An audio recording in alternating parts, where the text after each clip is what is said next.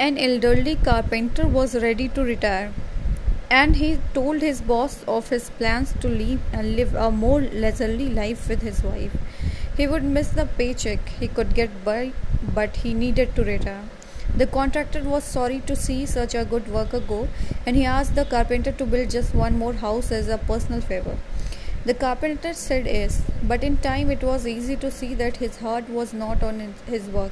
He resorted to shoddy workmanship and used inferior materials. It was an unfortunate way to end a dedicated career.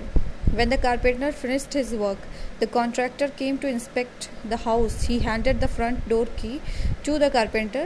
"This is your house," contractor said. "It is my gift to you." The carpenter was shocked. What a shame.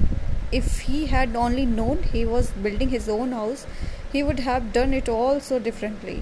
So it is with us. We build our lives a day at a time, often putting less than our best into the building. Then, with a shock, we realize we have to live in the house we have built.